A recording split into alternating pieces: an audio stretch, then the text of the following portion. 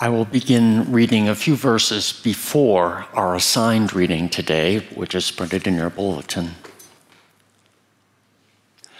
The Holy Gospel of our Lord Jesus Christ according to Matthew. Glory to you, Lord Christ. In those days, John the Baptist appeared in the wilderness of Judea, proclaiming, "Repent, for the kingdom of heaven has come near."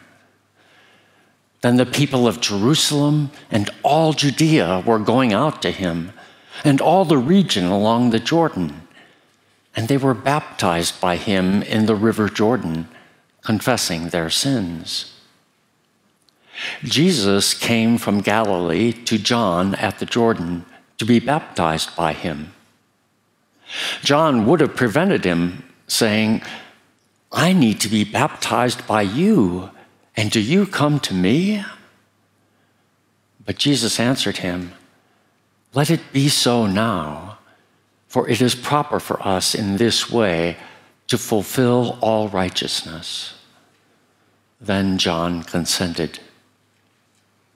And when Jesus had been baptized, just as he came up from the water, suddenly the heavens were opened to him, and he saw the Spirit of God descending like a dove and alighting on him. And a voice from heaven said, "This is my Son, the beloved, with whom I am well pleased." The Gospel of the Lord.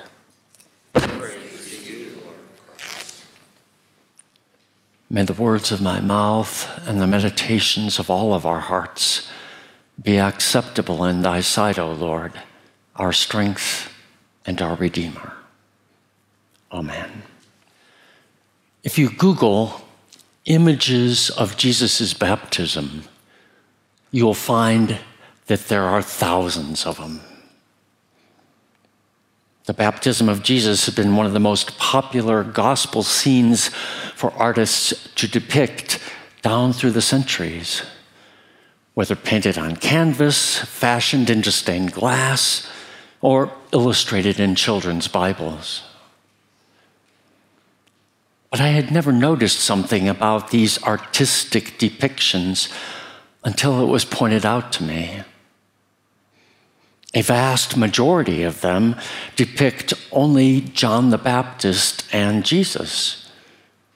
Perhaps there are a few saints or angels present, but that's all. And yet Matthew in his gospel sets the scene for us, writing, "Then the people of Jerusalem and all Judea were going out to John and all the region along the Jordan." In other words, when we think of Jesus' baptism, we should see in our mind's eye a multitude of people crowding around John the Baptist, and Jesus purposefully walking into the middle of this multitude, joining with this crowd that recognizes their desperate need for a baptism of repentance for the forgiveness of sins. But the question that was asked from the very early days of the Christian church is, why did Jesus need to be baptized if, as we read repeatedly in the New Testament, he was without sin? In fact, Matthew tells us in today's reading that John the Baptist at first resists baptizing Jesus, saying to him, "I need to be baptized by you." But Jesus answers him, "Let it be so now, for it is proper for us in this way to fulfill all righteousness." To fulfill all righteousness. Former Archbishop of Canterbury, Rowan Williams, notes that righteousness is not a word we use very much, except in a rather negative sense. Righteousness suggests self-righteousness, a condescending and judgmental attitude. But when the Jewish prophets talked about righteousness, the word they used in Hebrew was a word with a very different sound to it. It would have brought in associations with truthfulness, appropriateness, a right and fitting relationship with reality. Being righteous was being connected with God and God's world in a way that truly fitted with what God was and what the world in its intended nature was. Being righteous was being in right relationship with God, one another, and the world. Now, I find it interesting that when Jesus answers John's protest, he says, "It is proper for us in this way to fulfill all righteousness." Who is the us? Jesus and John? Jesus and the crowds? Jesus and his heavenly Father, and perhaps the Holy Spirit, who makes an appearance in this scene as a dove? I tend to think that when Jesus says it is proper for us in this way to fulfill all righteousness, us includes everyone. Jesus, John the Baptist, the Father, the Holy Spirit, and the throng of people that have come to be baptized. All are involved in fulfilling all righteousness, restoring the proper relationship between humans and God, humans and fellow humans, humans and creation. My friends, we have just experienced the season of incarnation, celebrating God taking human form as a helpless baby and dwelling among us. As we read in last Sunday's epistle, Christ himself was like God in everything, but he did not think that being equal with God was something to be used for his own benefit. But he gave up his place with God and emptied himself. He was born as a man and became like a servant. And he is doing that same thing again in today's story of his baptism. Not using his equality with God for his own benefit, but rather willingly identifying himself with the crowds of people, becoming one of them, one of us. In today's gospel, he who was without sin nonetheless enters so totally into the human condition that he undergoes a baptism for the forgiveness of sins. St. Paul wrote to the Corinthians, "Christ was innocent of sin, and yet for our sake, God made him one with human sinfulness, so that in him we might be made one with the righteousness of God." Christ was innocent of sin, and yet for our sake, God made him one with human sinfulness, so that in him we might be made one with the righteousness of God. And is that not what it means to fulfill all righteousness? To be made one with the righteousness of God?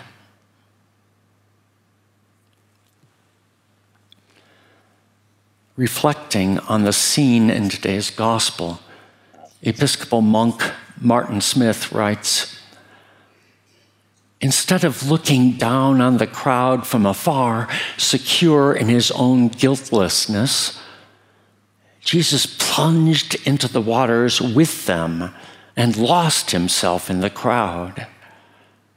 He threw away his innocence and separateness to to take on the identity of struggling men and women who are reaching out for the lifeline of forgiveness. He threw away his innocence and separateness to take on the identity of struggling men and women, becoming in every way one of us. And it is at that very moment when Jesus is baptized along with the crowd of humanity that the heavens are opened and a voice from heaven says, "This is my Son, the beloved, with whom I am well pleased." God is putting his stamp of approval on this very moment of Jesus' baptism, wherein Jesus identifies completely with us in all our human guilt, imperfection, and separation from one another and from God.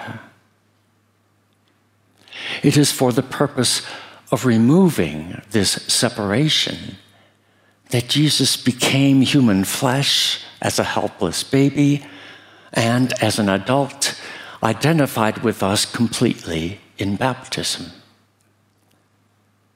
The early Christian saints, Irenaeus and Athanasius, said that Christ became one with humanity so that humanity might become one with God.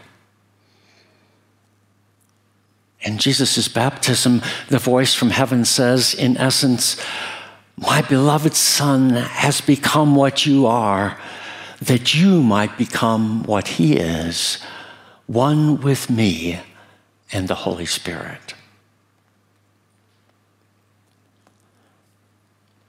Brother Martin Smith invites us into the scene of today's gospel. He writes, "Can you feel and see yourself as part of that crowd of humanity in the muddy water and experience the entrance of Jesus into our condition, into our needs? He chooses to plunge into it and make it his own. Nothing about me, about us, is foreign to him. The Spirit descended when Jesus embraced the truth of our interconnectedness, our belonging together in God. The barriers that hold us back from one another in fearful individuality are the identical barriers that block the embrace of God and insulate us from the Spirit. It is one and the same movement of surrender to open ourselves to intimacy and personal union with God in the Spirit, and to open ourselves to compassion and solidarity with our struggling, needy fellow human beings. To be open to the Spirit is also to be open to humanity in all its fractured confusion and poverty and its ardent reaching for fulfillment. To be open to the embrace of the Father is necessarily and inevitably to be open to the whole creation that is held in that embrace.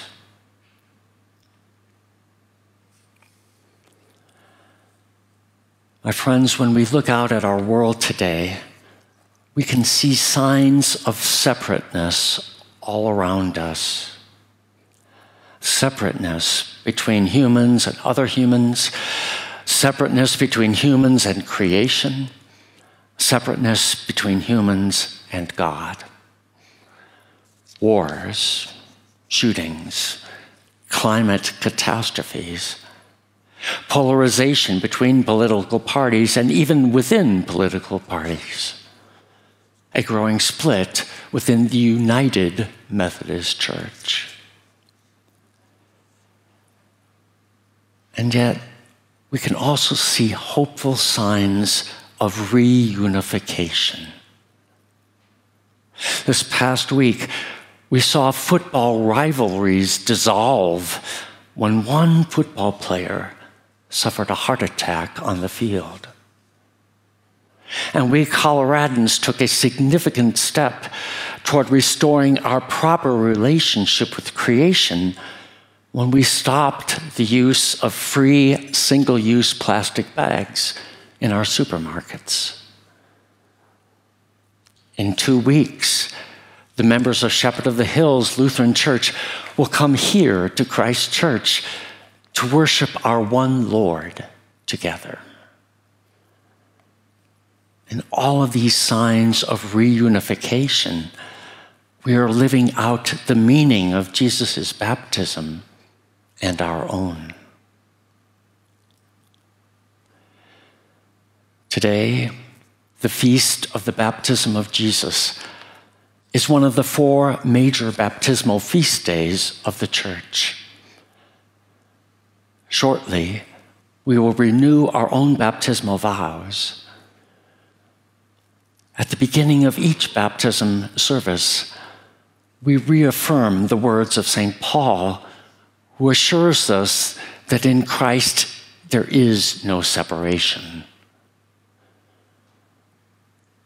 There is one body and one Spirit, one hope in God's call to us, one Lord, one faith, one baptism, one God and Father of all, who is over all and through all and in all. May we all live into the meaning of Jesus' baptism and our own.